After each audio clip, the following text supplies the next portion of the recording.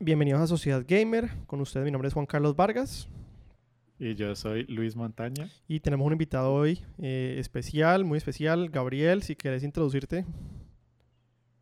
Mucho gusto, mi nombre es Gabriel Cruz. Digamos que tenemos nuestro grupo de juegos y de vez en cuando nos gusta hablar y he escuchado este podcast antes y me había dado como las ganas de participar y ahora se ve la oportunidad porque el tema de hoy se trata de un juego que Que te ha gustado me mucho y que has jugado ha bastante. gustado mucho. Sí, y porque sos un obsesivo, Sí, maldita sea. un poco también. Pero Ayuda sí, a entonces, a ver, el juego de hoy, ¿cuál es? Es Valheim, que creo que mucha gente, por lo menos en el lado del gaming, tiene muy presente, porque explotó en popularidad este año, como que en febrero, yo creería que explotó. O sea, eso fue como que se puso en Early Access en febrero y esa vaina, mejor dicho, vendió no sé cuántos millones de copias en como una semana. Sí, Eh, creo que Sí. llegó a 2 millones en una semana o algo así. ajá. Bueno, alguien que me explique brevemente qué es Valheim para los que no están muy al tanto de qué es Valheim.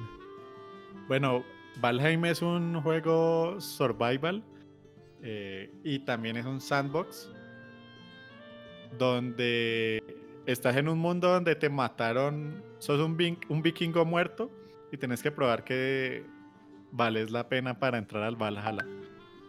Eh, Todo eso lo haces pues venciendo como los enemigos de Odín, aunque creo que la mayoría de la gente no se enfoca mucho en eso, sino en la parte de la supervivencia como tal. Entonces puedes hacer tus implementos, puedes hacer casas, puedes cazar animales, bueno, todo lo que un sandbox normalmente ofrece. Ajá. Pero Valheim, digamos, yo he jugado varios survival games, entre ellos, ¿cómo es que se llama? El Don't Starve, que la verdad no me Ujú. gustó mucho. Pero yo siento que Valheim es distinto de los survival games generales, por varias razones. Y también al mismo tiempo creo que es un juego que, mira, a ver, honestamente a mí entiendo que es muy bien hecho o sea, me gustó cómo es hecho, el survival aspect del juego me gustó cómo es hecho, pero yo no soy de ese tipo de juegos, entonces pues no es que no me guste el juego, sino que no me gusta el tipo de juegos como tal. Pero cuando por ejemplo jugué con más gente, lo disfruté, o sea, es un juego que con más gente yo lo puedo disfrutar, tal vez solo no tanto, pero Ya. entonces yo Pero, quiero... pero ahí estás hablando del Don't Starve. No, el Valheim, no, el Don't Starve no me Ah, gustó para ok. nada, ese sí lo odié, lo detesté, como te digo, no me gustan los survival games, no les encuentro entre eso, pues ya vamos a hablar de eso, pero porque no les encuentro como un objetivo, como que es, bueno, pues, ¿para qué estoy haciendo esto? ¿Para qué? Y en ese sentido yo creo que, no sé si arrancamos a hablar es porque ustedes creen que Valheim es distinto que otros juegos de survival, o que lo hace mejor que otros juegos de survival games, o qué les ha gustado de Valheim a ustedes como tal. Pues Dale, Luis. Eh, digamos, lo que yo creo que es el mayor diferenciador entre survivals tradicionales es que Valheim es muy forgiving. Eh, la parte del survival realmente no es como algo que esté constantemente como en tu subconsciente, como, oh, me va a morir, no tengo Ujú, comida, no sé ujú. qué. Los enemigos son muy difíciles. Que en juegos como el Don't Starve, pasando 30 días o algo así, llega un bicho que si no estás preparado te despedaza. En Ujú. cambio en Valheim pues los enemigos son bien soquetes. Y bueno, en el artículo ese que me pasaste hace unos días, el man hace muy claro que su idea era que fuera más algo muy cooperativo y tal vez más tranquilo, o sea, que la gente pudiera disfrutarlo pues con más tranquilidad. Eh, y bueno, pues creo que en ese sentido lo lograron porque se vuelve muy, eh, pues mucho más sandbox que survival como tal, me Ujú, parece a mí. ujú, ujú. Sí, yo la verdad, pues, bueno, no, Gabriel, a ver, contanos vos de tu experiencia con Valheim antes de No, que... Porque es que para, vos sos el que más para experiencia agregar, tiene. mm, para agregar a lo que vos dijiste, yo creo que el juego está balanceado para partir de dos jugadores porque la dificultad cuando estás solo y cuando ya tenés una sola persona más baja mucho, porque los enemigos te hacen mucho daño y más de una vez me ha tocado ir hasta allá a recoger mis cosas. Pero las pocas veces que alcancé a jugar con otra gente que está conectada, sentí que ya se volvía mucho, todo fluía mucho más. Tenías más gente para tener los recursos, para llevarlos a tu base, podías atacar al mismo tiempo al mismo bicho, entonces todo empezaba a fluir mucho más fácil. Yo creo que el juego fue diseñado como para grupitos de a dos, por ejemplo. Y ahí yo como para agregar también algo que vos hablabas, Luis, de lo que es el sandbox de Valheim, que yo sí noté es mucho, es que como que siento que es un juego, lo que vos decías, es un survival game, pero vos un poco podés escoger también el path que querés de survival, o sea, pues si uno se quiere quedar netamente en el área inicial, que es la más fácil, y simplemente hacer una casa gigante, lo que sea, pues uno puede hacer eso, ¿no? O sea, puedes hacer tu casita, tal vez no puedes avanzar tanto con otras cosas más avanzadas de armaduras y cosas, pero uno podría hipotéticamente... Aunque sí hay un incentivo fuerte a avanzar un poco, porque, por ejemplo, la piedra solamente la puedes conseguir si avanzas bastante en el juego. Y yo creo que para alguien enfocado en el diseño de su base, le importa mucho pues, conseguir esas cosas. No, sí, pero por ejemplo, digamos, si yo quisiera, Que no es- los podría invitar a ustedes a mi partida que son más avanzados y les digo, bueno, ayúdenme a construir esto y me quedo simplemente en la primera área, entre comillas. O sea, también lo que yo me refiero es, y lo que hablaba Liz un poco ahí es que vos no estás constantemente como esperando a que te vas a morir, o sea, como que, pucha, me quedé sin hambre, me muero. No, ahí te dice you're hungry, pero todo es como un beneficio adicional, o sea, you're hungry no es te vas a morir, sino you're hungry es que si comes, pues vas a tener más health, por ejemplo. Sí, bueno. Eh, si no dormís no es que te morís, sino que si dormís es que recuperas el health. Si no tenés la cama no es que te morís, sino que si tenés la cama pues es que si te morís vas a tener un spawn point cerca a tu casa. Cosas así, o sea que yo siento que todo es como el plus en vez de ponerle los negativos que generalmente hacen los survival games. O sea, por ejemplo, yo sé de algunos del Long Dark, ¿no? Que si no tenés un coat entonces te moriste de frío. Si no comiste te moriste. Si no llegas a tu casa antes de que se anocheciera te moriste. Aquí siento que es al revés, es como vivís y todas las cosas adicionales son como beneficios. Vivís y tengo más health. Vivís y exploré otras partes. Y tengo una casa mejor. Puedo construir piedra. No sé ustedes qué opinen de eso. Sí, yo creo que una gran razón por la que el juego funciona así es en parte porque tiene historia. De pronto en nosotros el objetivo es más simplemente ver qué tanto tiempo sobrevivís. Yo no he jugado Don't Starve, pero creo que es un poco así. ¿Has jugado otros juegos de survival o no? Entonces, solamente Minecraft Ok, Minecraft, por ok, ahora. ya. ¿Y Luis? Pues Minecraft. Yo sí, el Don't Starve y el The Forest. ¿Y qué te parecieron los dos? Yo, el de Forest ya lo hablamos en otro episodio, ¿no? Que no te mató. Sí. Ujú. Pues sí, no me mató porque, digamos, tiene como un aspecto un poquito más de historia.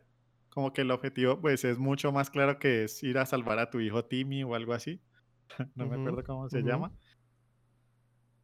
Mm, y sí, o sea, como que tiene el aspecto de la historia, pero siento que no la desarrollan tan bien. Entonces, en ese aspecto no me gustó tanto. Y bueno, digamos que el juego también no es tan bueno en cuanto a modelos como al estilo visual. Entonces, pues eso no me gustó tanto y de hecho, pues de Valheim tampoco me gustó tanto. Quería agregar que, volviendo a tu pregunta de que me parecía que era como diferente en este juego de otro survival, era definitivamente la historia, aunque al comienzo te mencionan todo lo de Odín y los monstruos que están ahí, y poco Ujú. a poco te encontrás en el camino las piedras que te explican un poco la historia, pero realmente la historia no es el objetivo principal. Creo que el objetivo principal es conquistar los biomas, que es de pronto algo a lo que nos podemos tocar más adelante. Ujú. Y explícame exactamente qué es conquistar los biomas. Yo no sé si, creo que ahí se nos conectó un invitado nuevo. Sí, sí, acá llegué. Uy, ¿qué hubo? ¿Cómo va Santiago? Bueno, nosotros estamos aquí grabando Sociedad Gamer y nos entró un invitado nuevo que es Santiago. Si quieres introducirte ahí rapidito. Soy Santiago Trujillo y pues sí, supongo como todos acá soy un gamer y el episodio, si no me equivoco, estamos hablando de Valheim, ¿no? Sí, sí, total. Y entonces, bueno, estábamos hablando de por qué nos parecía Valheim distinto a los juegos de survival generales, o sea, los que hemos jugado en el pasado como un Don't Starve o Minecraft. Y aquí Gabriel ponía un punto que me parece interesante, es que él piensa que, bueno, un punto diferenciador de Valheim es, bueno, que tiene historia y tiene ciertos objetivos, pero más que todo es también que tiene como una motivación a que los jugadores exploren los biomas. No sé si quieres explicar un poco más eso, Gabriel. Sí, a lo que me refería es que pues, normalmente cuando llegas a un nuevo lugar, por ejemplo, en el bioma en el que estás, vos debes, como lo veo yo, conquistarlo. Necesitas coger recursos de prácticamente todo lo que se te ofrece. Y una vez ya has conseguido todo lo que está ahí, ya puedes crear todo lo que ese lugar te permite. Intentas matar al boss y entonces seguís al siguiente bioma. Y en el bioma que sigue, de nuevo hay cosas nuevas, las conseguís, entendés los nuevos mobs, creas una armadura y así sucesivamente. Entonces yo siento que es un proceso en el que entendiste todo lo que tenía a tu alrededor, pero te vas a un lugar completamente nuevo y te toca descifrarlo. Ujú. Yo creo que Santiago puede opinar bastante sobre esto porque él ha jugado un poco más tiempo que yo. Y... Pero a ver, ¿Mm? yo creo que primero que todo hay que pensar que Valheim pues es un juego en Early Access, ¿no? Sí, es verdad. Entonces, no, como que a veces uno en Valheim no puede darle como una crítica como ya certera porque no sabemos cómo va a terminar el juego. Pero para mí eso es una debilidad del juego, ¿sabes? Lo que acabas de escribir, más que una fortaleza. Porque como lo escribiste es una manera muy lineal, no, y también el jugador no se le fomenta al jugador explorar más biomas del que él ya conquistó. ¿Sí sabes? Como Sí, sí. yo llegué al pantano, hice la zona del pantano donde estaba el malo, pero yo no voy a volver a ese pantano ni por el carajos. ¿Por, Y no me No, yo interesa, tampoco. ¿por qué no? porque no hay incentivos de seguir haciendo esa zona, porque los materiales que vos necesitabas para progresar tu personaje ya no se consiguen en el pantano. Ya, Entonces, no hay ya, razón por qué. ya. ¿Y vos crees que es un en negativo? ¿Por qué? O sea, porque yo siento que, digamos, algo que pues yo estaba diciendo antes, que a mí no me matan los survival games, y también en parte es porque como que no hay un objetivo y son muy abiertos, ¿no? Y en el sentido de que sea, es un poco más lineal en este sentido, que vos hablas de que vos conquistas el bioma y simplemente seguís adelante y no vas a volver a ese bioma. Digamos, en mi parecer yo lo vería como también algo positivo porque pues significa que avanzaste, conquistaste, conociste las mecánicas y seguís adelante sin necesidad de hacer como una vuelta en U hacia ese bioma y tener que volver, que pasa mucho en otras partes, ¿no? Otro juego de survival que es como que es la repetidera, la repetición de la repetidera y eso a mí pues tampoco me gusta mucho, no sé por qué vos consideras que sea eso negativo como tal. Pues pero hay que pensar que para qué entonces un mapa tan masivo, porque O sea, el mapa masivo no son todos los biomas ahí metidos. sí, son todos los biomas, son múltiples biomas y múltiples islas, ¿sí sabes? Ujú. Pero para qué tener múltiples y todas esas vainas si solo vas a necesitar una. Ya, te entiendo lo que Sí, quieres decir. lo que dice Eh, Santiago es que hay un número limitado, perdón, y vos explorás, y es posible que explorando un lugar nuevo, lejano, te encontrás un bioma por el que ya pasas y no tenés ningún motivo para estar ahí. Ya entiendo. di- Sí, es un buen punto, es verdad. Y vos, digamos, con lo de Don't Starve, no sé si lo has jugado. sí, lo jugué, no me gustó. Es que a mí, lo que decía, a mí no me matan los survival games como tal, pero ¿por qué pasó? Sí, no, que ahí cada uno. Pero digamos, en Don't Starve a mí también me fomentaba, digamos, explorar nuevas zonas, a pesar de que yo supiera ya una zona de esas como de piedra. Entonces, si encontraba una nueva zona de piedra, yo igual la buscaba porque podía encontrar materiales nuevos, podía encontrar cosas para seguir más mi casa, podía encontrar oro, podía encontrar malos, como que algo nuevo siempre iba a pasar en una zona nueva. Ya, Eso no es una cosa que pasa en Valheim. ya entiendo. Y vos consideras que, bueno, es que no nos has hablado de eso vos porque entraste un poco tarde, digamos, al episodio, pero vos consideras que dos cosas. Uno, Valheim es un buen survival game y dos, ¿crees que es un survival game que hace las cosas diferente a otros survival games o crees que simplemente es la misma fórmula? Mm, Gabriel, ¿qué respondió a eso? Él dice que sí es distinto por Yo varias no respondí razones. todavía. Sí, vos dijiste que era distinto, que era un juego distinto por varias razones, ¿no? Entre ellas lo de los biomas, entre ellas también porque es un survival game que tiene lore, que no es un lore que netamente vos tenés que encontrar, pero a los que lo encuentran los premian por eso, digámoslo así.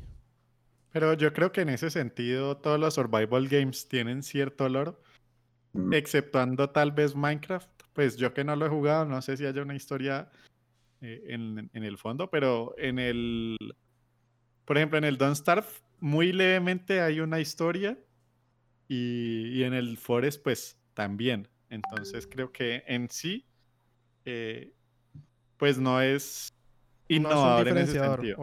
Ok, entiendo. No, No, sí, porque digamos, Don't Starve empieza con la primicia de que uno lo manda en un plan, a un mundo y uno tiene que sobrevivir para para ganarle un tipo que más, güey. Ujú, ok. Entonces, digamos, lo que estabas diciendo de que lo que tenía, que los juegos de survival no tienen fin. Pero Ujú, digamos, Don't Starve sí tiene fin. ok. Porque, no sé, pues basando en lo que dijiste que no te gustó, el punto de Don't Starve es conseguir como si es 6 piezas, como unas cosas extrañas que aparecen en el mapa, Ujú, y llevarlas a un punto. Cuando las llevas a ese punto, se crea un mapa, y ese mapa te va a llevar a donde está el malo principal, y lo derrotas, y se acabó Don't Starve. ya. Yo creo que es, pero el juego no te obliga a hacer eso. Es como si usted quiere hacerlo bien, si no, todo bien. Ya. Entonces mi pregunta ahí a todo esto es, bueno, ¿por qué creen que Valheim alcanzó la popularidad que ha alcanzado? Es decir, como 1 millón de ventas en, no sé, en una semana o algo así absurdo. O sea, todo el mundo hablando de Valheim. La gente también, tal vez, felicitando que sea un equipo de desarrolladores solamente que son 5 y que hayan hecho un producto, digamos, para hacer Early Access que sea tan bien hecho. O sea, ¿por qué creen que ha alcanzado esa popularidad? O sea, algo tiene que tener. Mm, Pues yo tengo varias teorías. Primero, creo que es un setting muy, eh, a ver, popular. Ujú, los vikingos, La ok. cuestión de los vikingos, Ujú, sí, ok. siempre como que tiene Su su encanto. sí, sí, como que un juego de vikingos Ujú, lo recibe todo el mundo, sea lo que sea.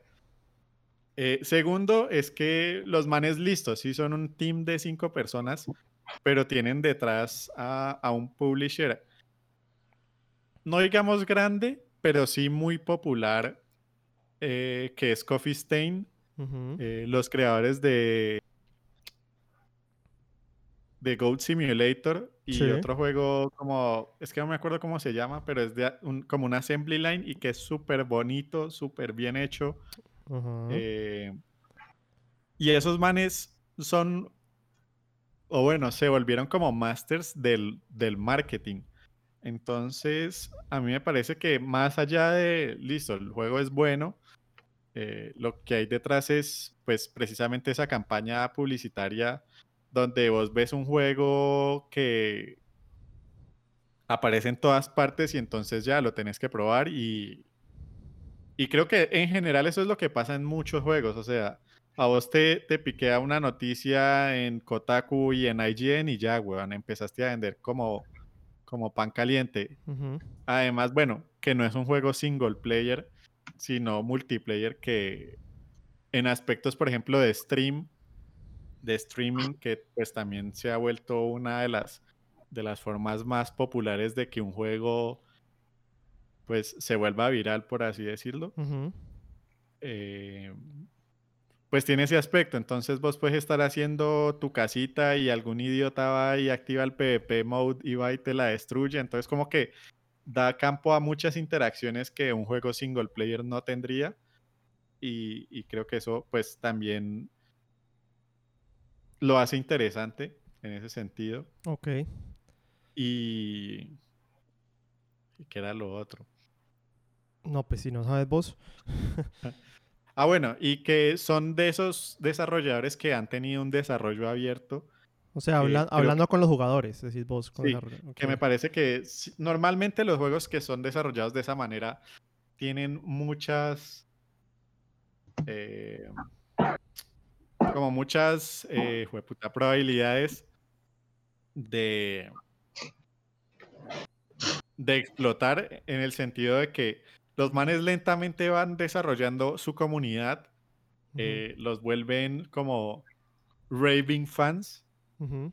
los meten tanto, o sea, los manes son parte del desarrollo, entonces, Sí, sí, sí. Sí, que se vuelven como apasionados en el juego. exacto, Ujú. entonces eso se vuelve como un mouth to mouth, entonces los manes es como, mira, este juego es brutal, vení, Sí. probalo, y entonces, Y, pues tiene como un efecto de snowball. Y chistoso porque nosotros hace un par de meses, bueno, el año pasado, de hecho, hablamos con un desarrollador que decía eso, ¿no? Que es muy importante tener un desarrollo abierto, el de Warsim, ¿te acordás? Que él decía Sí, que él sí. empezó a hablar con la comunidad y con los que jugaban su juego y los mismos le proponían a él cosas nuevas y entonces así fue que él fue creciendo también o sea, el boca a boca fue creciendo y fue creciendo y es algo que yo siento que no hablan mucho de ese tema cuando se desarrollan videojuegos. O sea, hablan mucho de la parte técnica tal vez, del marketing, pero no hablan mucho de ese desarrollo como open development de canal uno a uno con los jugadores como tal, ¿no? Ujú. Bueno, y a mí me gustaría escuchar un poco ustedes, bueno, la experiencia, porque es que, bueno, si hablamos de horas jugadas, pues Luis tiene como 5 minutos, yo tengo como 2 horas. Tampoco. Gabriel tiene como 40 y Centeno tiene como 200. O sea, ustedes... 200, exagerado. Como, sí, pero por ahí sí. Pero, o sea, Pero, Es que exagerado. Sí, pero mentiras. principalmente yo tengo tantas horas porque yo enfrenté un bug muy masivo en el juego. ajá, ¿cuál? Que a mí se me estaba borrando el proceso que yo tenía con mi personaje. Ujú. Entonces yo tuve que ¿Cómo? empezar mi personaje múltiples veces. Ya, ya, ya. Y llegó un punto donde casi no, dije, bueno, no voy a jugar más este juego, es una mierda. Ujú.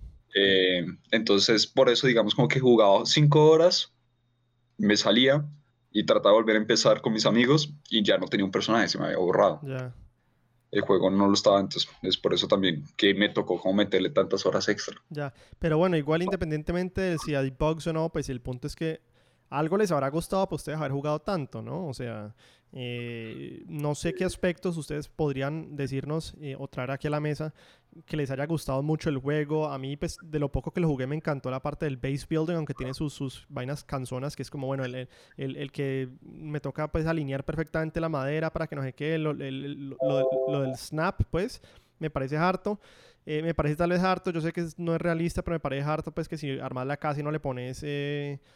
¿cómo se llama eso? Columnas, entonces se te derrumba. Hay gente que le encantará eso, a mí me parece mamón. Pero pues habrá ustedes cosas que le habrán gustado mucho del juego para haberlo jugado, digamos, ese número de horas. Pero el snap se lo puedes quitar. Ah, sí, pero A mí igual. me gusta el hecho de que en construir tienes tanta libertad a la hora de construir que lo puedas poner en diferentes lugares. Creo que es unas por otras. Ujú, Creo que te abre mucho la creatividad, pero también te toca dedicarle más tiempo porque te toca pensar bien cómo es cada cosa. Puedes inventarte otras. Puedes, por ejemplo, poner una cruz de madera sobre una pared de madera, entonces ya te queda el diseño de la pared con la cruz de madera y esa cruz de madera se suponía que era nada más para poner como en el techo, ya. para rematar el techo. Ujú. Entonces sí. Yo diría que a mí me gustó, pero también es como lo presenta el juego, que activa algo en mi cabeza, no sé, siempre han sido los juegos así, que me da un desafío y me dice, usted tiene que hacer X y Y, entonces yo lo llevo hasta un extremo y tengo que jugar y jugar y pasármelo, por más Ujú. que lo esté disfrutando o no. Ok. Simplemente creo que así somos muchos jugadores, algunos, donde siempre tengo que pasarme este juego sí o sí, por más que lo disfrute o tal vez no lo esté disfrutando. ¿Pero pensás que lo disfrutaste o no? Es bueno, sí es bueno, pero no voy a decir, digamos, las horas que le invertí al juego equivalen a lo que lo disfruté, Ok, ¿sí ok, sabes? ok, sí. Pero ¿crees que lo hubieras podido disfrutar Así. más si hubiera estado en un juego que ya no es en Early Access? Como vos dijiste al principio, es un juego en Early Access. O sea, puede que más adelante el juego cuando salga de ese beta, pues si esté ya en su versión final, ya sea un juego que haya tal vez mejorado las cosas que vos no te hayan gustado como tal. Puede que sea, Sí, ¿no? puede ser.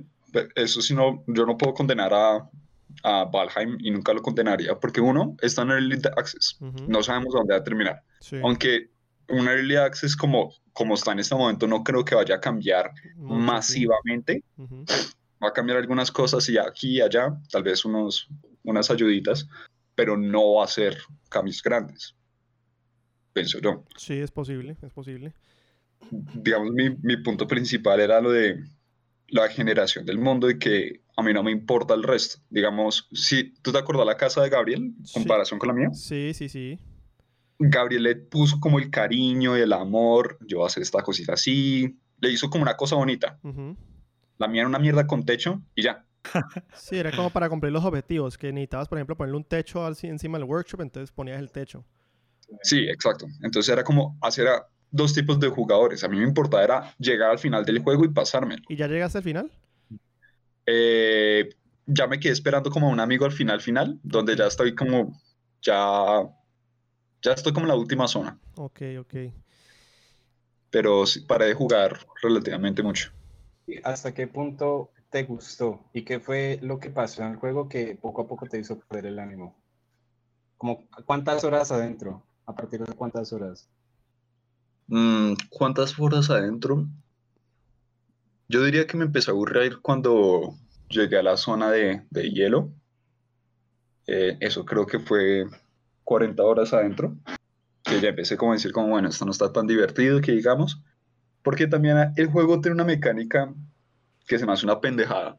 No, no es que sea una pendejada, sino que uno no puede transportar minerales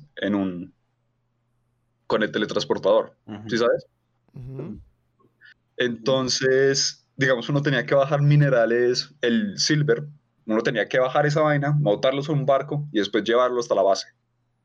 Eso a mí se me hacía una pérdida de tiempo, donde literalmente no estoy haciendo nada, no estoy progresando ahí con mi personaje. Entonces yo Pero, me puse... ¿Qué cosa? pero creo que ese es un punto interesante de discusión, pensar por qué los creadores lo hicieron de esa manera. ¿Cuál era para vos el objetivo de que eso fuera así? Para ver si es lo que creo.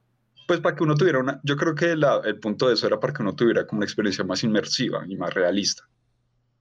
Creo que ese era el punto, Sí, pero yo se me leí hace que que... es, yo leí que los desarrolladores habían dicho era que, pues, y precisamente también porque era el mundo tan masivo, porque ellos decían que es que no era el destino, sino el viaje. Pero sí entiendo tu punto de frustración porque a mí me pasó algo similar, pues en un juego completamente distinto que fue Assassin's Creed Black Flag. Y es que me parecían súper aburridores las partes de que vos tenías que coger tu barco, ir de una isla a otra, pues porque era tiempo que era como, bueno, a ver, como un loading screen eternamente largo y no pasaba nada. Y bueno, a qué hora llego, yo quiero llegar ya a mi objetivo. Y qué es esto de que tengo que viajar y no hay fast travel. O sea, sí, sí te entiendo tu punto. Sí, ¿no? Y también lo que... Y yo con Gabriel hasta solo aprendí a mañosear el juego. ¿En qué Yo sentido? creo de que vos andabas a la montaña, ¿cierto? Y cogías todos los minerales. ¿Cómo así? Y uno hacía logout. Y Ajá. creabas otro mundo. Y en Ujú. Ah, ese ok. mundo ibas, te dejabas todos los minerales ahí, ¿cierto? Ya, Te hacías logout otra vez, te pasabas a tu juego. Te hacías teleport a tu base, logout de nuevo, otra vez al otro mundo, cogías tus minerales y de nuevo a tu otro mundo original. Entonces te saltaste toda esa vaina en un viaje que te demorabas 40 minutos o 50 minutos, lo hiciste en 3 minutos. ya. Entonces, Mucho más. ¿qué Ujú. cosa? Sí, mucho más, tal vez se demoraría mucho más eh, llevar esos materiales a la base. Sí. Pero entonces yo aprendí a hacer eso. En un punto pensaba que era trampa, pero dije, ni por el putas también voy a hacer esto de estar manejando un barco 40 minutos porque me llegó el viento en contra y me quedé atascado. Ya entiendo. Sí, que se vuelve como un chore, entiendo, sí. Solo un short. Entonces, si el juego empuja a los jugadores empujan el juego también. Ujú. Y así es cuando encontramos glitches, Claro, bugs, exploits, etc. claro, claro, claro. Y Gabriel, ¿vos todavía te lo estás disfrutando o ya no tanto? Yo creo que sí, yo todavía lo estoy disfrutando. Lo que pasa es que estaba buscando de pronto con quién jugar, porque en el punto en el que estaba, o sea, lo que había analizado a lo largo del juego mientras lo jugaba era que definitivamente está hecho para jugarlo con más gente. Entonces Ujú. estaba como dándole una pausa.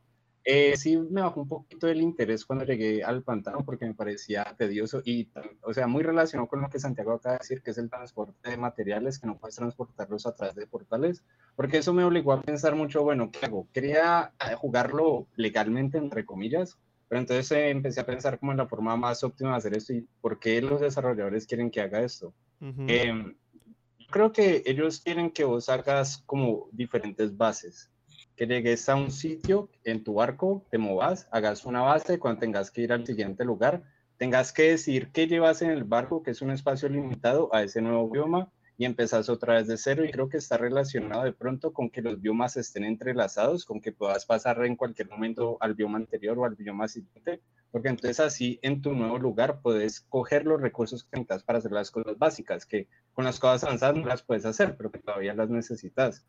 Entonces, pero eso sigue siendo bastante tedioso. Creo que fue una decisión de diseño atrevida y chévere hasta cierto punto, pero empieza a cansar. Ya falta ver qué hacen los desarrolladores después, Y, manejar eso. ¿Y ustedes creerían que el juego sería mejor si en vez de biomas o el concepto de biomas fuera más bien que vos creas tu base en un punto, digamos, lo colonizas como tal, creas la base, y en vez de biomas son temporadas, es decir, estás en verano, luego llega el invierno con diferentes condiciones, dificultades y demás, luego hay una lluvia colosal de Noé y te inunda todo y se vuelve un pantano, etcétera? ¿O creen que no funcionaría? Es una idea, pero Pues eso sería muy similar a lo que actualmente maneja Don't Starve en el momento. Ok. Porque Don't Starve maneja, y también eso es como algo que sí le criticaría a Valheim. No importa que yo esté en el día 140, digamos, da lo mismo que yo esté en el día 140 al día 2. ¿En qué sentido? Que el mundo no ha cambiado alrededor mío, Ya, ¿sí sabes? ya, pero cambiaste Digamos, vos, o sea, tenés más cosas. yo cambié, pero el mundo no ha reaccionado hacia mi progreso. Ya. O sea, no me ha Don't puesto Starve. más desafíos. Ujú, entiendo. El único desafío es pasar a otro bioma. Ya. Pero digamos en Don't Starve, si llegaste a invierno y no arreglaste tu producción de comida, te jodiste, te moriste. Ya. No cogiste tus vainas, te jodiste. Ya. Cada 5 días te hacen ataques, ¿cierto? Ujú, Acá no me pasó mucho, me atacaron 2 veces la base y eran como jabalíes. ujú. Nunca sentí una amenaza del juego, pero tampoco creo que el juego esté diseñado para eso, y también es una de las cosas que también como que le han aplaudido a Valheim, que es mucho más permisivo Ujú. a otros survival games. Sí, eso estamos hablando antes. O sea, ¿vos te parece que Don't Starve es mejor que Valheim? Sí, Ok. personalmente lo que yo disfruto, sí, Ujú. yo disfruto Porque mucho Star Wars. mira Luis, que yo me pongo a pensar en eso y era algo que estamos hablando antes de que Santiago entrara, es que a mí, por ejemplo, no me gusta Don't Starve, pero Valheim sí me lo disfruté más, especialmente con amigos y específicamente por lo que nosotros hablamos, que en Valheim, por ejemplo, el survival aspect nunca es como el negativo de que si no comiste te moriste, sino que si comiste te da un plus. Si no dormiste te moriste, sino que si dormiste te da un plus. ¿Sí? Entonces, Ujú. mientras que en Don't Starve es al revés, si no comiste sí te moriste, si no hiciste sí te moriste. Y es lo que generalmente pasa en los survival games, que siempre son negativos que te pasan. En Valheim es lo opuesto, siempre son positivos que te agregan beneficios si lo haces. Si no lo haces no pasa nada, pero si lo haces te da un beneficio. Entonces Sí. yo creo que Don't Starve tal vez puede ser un survival game que no es tan hardcore, pero tal vez es diseñado para otra audiencia. Puede que esa audiencia no sea yo, pero tampoco sea Santiago, que aparentemente escucho, le gustan mucho más los hardcore survival games como Don't Starve. No sé qué otros survival games hayas jugado vos, Santiago. No, me he dedicado principalmente a Don't Starve, pero digamos, si tenemos como estos componentes, porque de lo que yo pienso es, el survival game es más o menos survival, ¿cierto? Ujú. Y por Sí. eso es chévere para mí Don't Starve. Pero entonces, ¿por qué vamos a llamar Valheim survival si no tiene estos componentes? Deberíamos, en vez de hacer un survival game que están tratando de hacer sin los componentes de survival, pues podemos ir cambiando otras cosas. Sí, es verdad. Puede que no sea un survival game en el... Sí, está disfrazado de survival, más pero problema. realmente no es survival. Ujú, Sí, no survival. ujú. Uno puede irse sin comida, lo pueden matar 10.000 veces. El sistema RPG simplemente creo que está hecho como para que le prendan un bombillo en el cerebro. Ujú.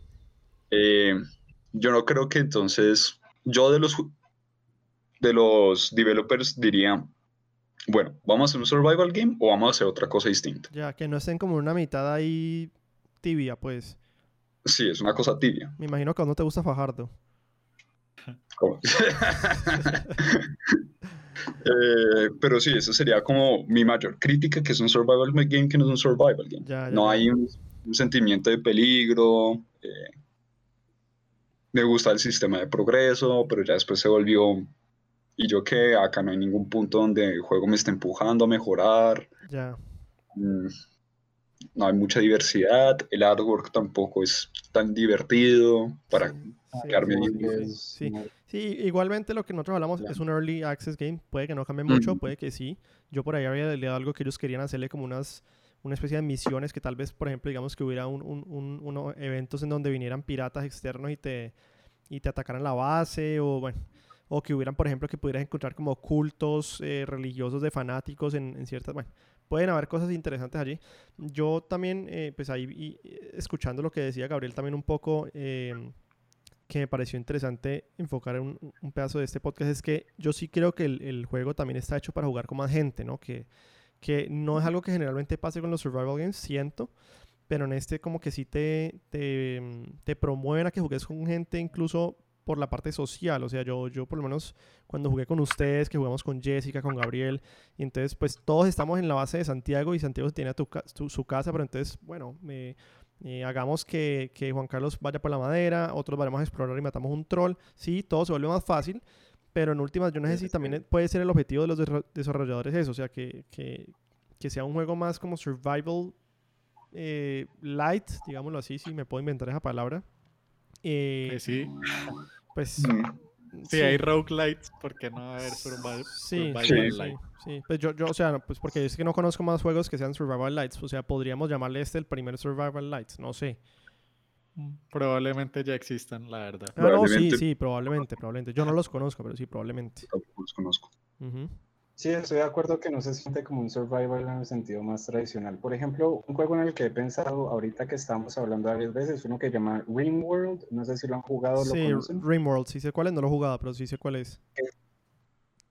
Que ese sí clasificaría como un survival puro porque es difícil sobrevivir, tenés que planear a futuro, tenés que avanzar rápido o las cosas se ponen cada vez más difíciles y no te da el ritmo.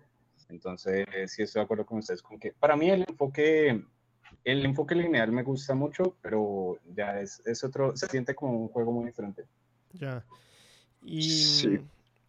Y también, ¿sabes? Creo que es un punto que, digamos, comparando otra vez Don't Starve con Valheim, la curva de aprendizaje es completamente distinta.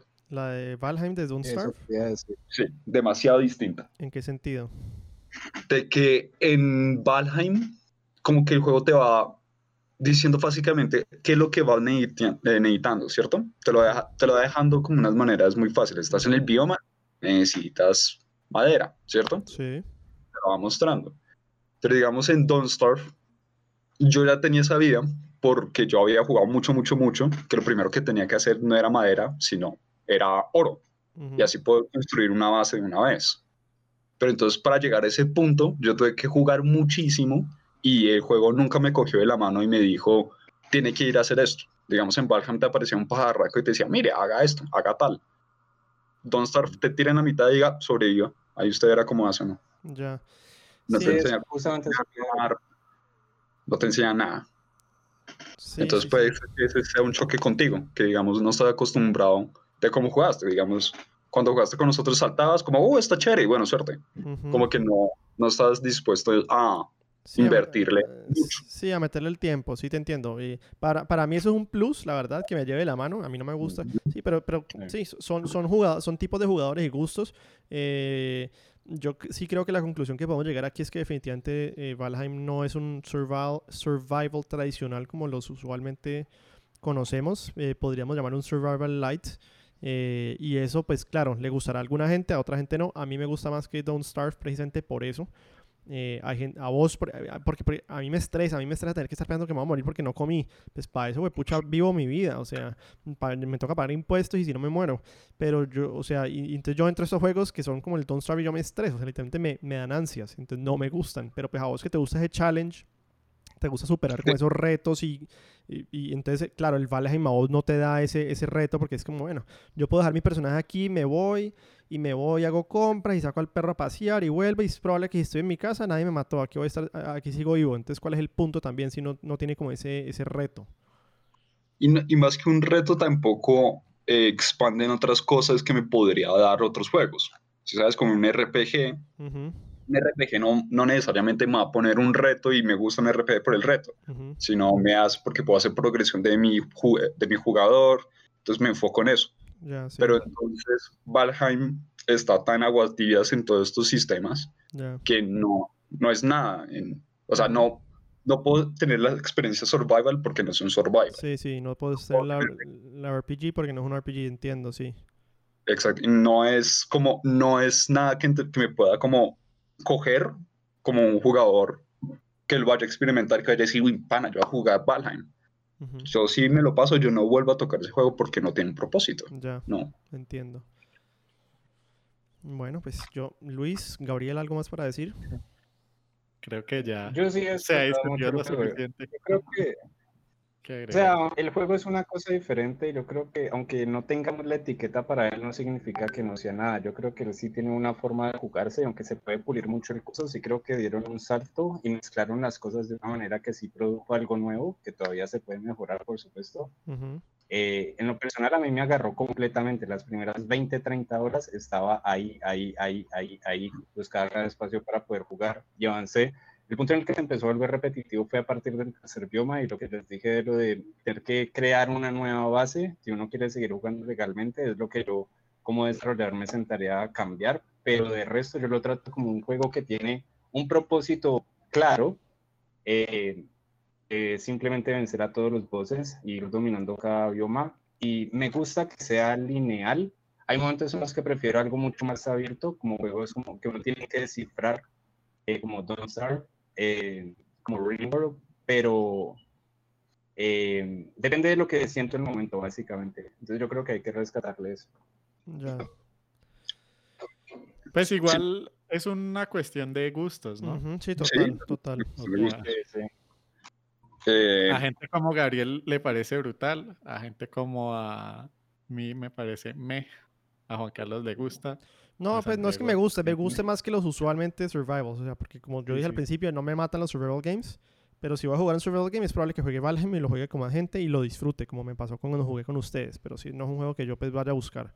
Y si le doy los méritos que dice Gabriel, yo creo que sí es un juego que, pues, que por lo menos pues puede que sí sea como el tibio en ese sentido que le llama Santiago, pero en el sentido pues creo que también están explorando qué pueden hacer distinto un poco, o sea, no quieren tal vez volverse el survival game tradicional y tal vez eso sea en parte lo que ha hecho que sea tan popular, ¿no? O sea, que al ser tan tibio, pues puede que más gente lo busque para pues, no sé, como que no le Sí, gusta a sí, nadie, sí. pero le gusta a todos. Pues puede ser, no sé.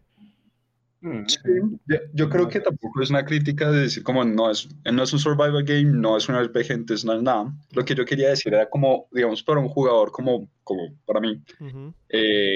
no está, no va a coger las cosas que a mí me gustan de un juego y le va a meter muchas horas y va a decir, este juego es lo mejor. Sí, sí, Y sí. no va a coger a mis amigos como le hice con Luis y le dije, vamos a jugar Don't Starve, Ujú. Ok. porque a mí Don't Starve sí me gusta mucho. Ya, ya. Eh, yo lo que también quisiera decir es también como pensemos, Gabriel dice que le disfrutó mucho, yo digo que pero tenemos que ver que ambos también ya paramos de jugar porque el juego paró de proveernos a ambos un propósito de seguir jugando. Obviamente, como habíamos dicho, es un early access, todo bien, vamos a ver quién termina. Sí, sí, sí. Eh, Sí, es verdad, es verdad. a mí algo que me gustaría señalar, que me gusta mucho, que la gente esté viendo esto, que las gráficas necesariamente no importan. Ah, total. Es verdad. Porque yo creo que en una época la industria se enfocó, voy a decir hace 4 años, se enfocó en qué era lo más bonito, era lo mejor. Entonces las gráficas eran como el icono de un gran juego. Y así hacían marketing a todos los juegos que me pasaban como PlayStation 4. Era como las gráficas. Y acá son gráficas de PlayStation 1 y 5 millones de ventas, Ujú. lo cual se me hace muy bueno. Y le enseña Sí, sí, a la sí. industria que no tienen que invertirle un cojón a la nada, sino hacer un juego que funcione, que sea divertido Ujú. y van a hacer plata. Sí, es verdad. Es verdad. Y hablando de las gráficas, pues es un tema interesante porque lo que yo creía, no sé, es que, o sea, vos puedes interactuar con todo. Vos el piso en el que te paras, vos puedes romperlo y yo creo que de pronto un mundo tan dinámico requiere mucho procesamiento y no sé si esa es la razón por la que las gráficas son tan, pues, tan malditas. Tal vez, pero también al ser, pues, al ¿Qué han ser, escuchado ustedes? sí, yo también creo que al ser mundos que son, bueno, uno que es un development team más pequeño y pues juegan a su favor que los mundos sean, ¿cómo se dice? Randomly generated, es decir, que se ayuden, que al ser un team pequeño, pues no tengan que ellos diseñar cada, pues, arbolito y cada vaina, sino que sea como algo general y que puedan enfocar ese manpower que tienen, que es reducido, en otras cosas más importantes pues para ellos en el término de gameplay y todo lo demás. No, se me hace que es un juego que tiene buen Bueno, futuro. en cuanto, ¿Mm? Se me hace que es un en juego que tiene cuanto al buen futuro. hype, A ver, decídase, por favor. dale, Santiago. A ver, que es un juego que tiene buen futuro, Ajá. que se me hace bueno que este tipo de juego le esté ganando a juegos como Sí. Call of Duty a veces. Sí, Se me hace que es bueno para la sí, industria. sí, total, sí, completamente de acuerdo, sí. Y que este juego le enseña a esta gente como, oiga, hagan juego divertido y ya, no tienen que meterle microtransactions, no tienen que hacer la vaina más loca del mundo, haga algo chévere. Ujú. Punto. Sí, muy de acuerdo, muy de acuerdo. Sí, eso es lo que Que la gente apoye más estos juegos, que los juegos indie son muy chéveres muchas Sí, veces. total. Hay Yo mucho- también por eso me lo compré en Early Access. O sea, yo sabiendo que era Survival Game, yo dije, bueno, lo voy a jugar con ustedes, así lo juegué 2 horas, ya me sale más barato que una ida a cine, por ejemplo. Entonces, también es un apoyo y uno que da un equipo de developers pequeño que le está metiendo la ficha a esto. Algo que sigue siendo un misterio para mí es cómo funciona el hype. O sea, yo no conocía nada del juego y al día siguiente me metí a Twitch Sí. y como 3 de los streamers que veía lo estaban jugando. Luego me meto a Steam y está ahí casi que en la primera página. Sí, total. Y o sea, hay un momento en el que explota, ¿no? Sí, no. Y pues mira que eso pasó el año pasado también con Fall Guys. O sea, Fall Guys un mes Among que Us. también Ajá, Among Us. Among O Us. sea, que juegos explotan y todo el mundo los juega, todo el mundo los compra. Esta gente tiene un influx gigante de plata. A veces es longevo, a veces no. O sea, Fall Guys, yo no sé cómo sigue la popularidad, pero siento que ya no mucha gente lo juega, ¿no? No. Eh, Más o menos. Pero pues sí hay No, juegos no. que sí les dura la longevidad, no sé, pues puede que después de salir del Early Access, la gente lo siga jugando, tal vez, no sé. Pero sí, lo que vos hablas del hype, yo creo que si uno lo logra también, por lo menos, o sea, si logras entrar en ese hype wave con un juego pequeño, pues puedes hacer mucha plata. Luis en estos días me decía, necesito ser desarrollador de juegos multiplayer porque da mucha plata. Cuando le pegas, obviamente. Ajá. Pues miren Among Us. Sí, Digamos, actualmente uno va a cualquier plataforma en YouTube, como que creo que hay un streamer que hace como 40.000 views como en español con Among Us. sí. Y yo no sé, Among Us, pues hablando desde la parte de desarrollo, no creo que haya sido tan difícil, ¿no? O sea, el arte es muy básico y la programación creo que también, ¿o no? ¿O me equivoco? Sí, la verdad es muy breve. Bueno, Luis, Y- ahí. Pues, no súper recontra breve, obviamente, pero comparativamente O sea, es es breve. doable, es doable. Ujú. Yo ahí, Luis, tenemos entonces las esperanzas de todos nosotros están en vos, Luis, para que montes tu estudio. Tengo que aprender a hacer el networking. Sí, para que montes tu estudio exitoso de videojuegos y nos contrates a todos. Por favor. Bueno, yo creo que entonces ya con eso cerramos el episodio.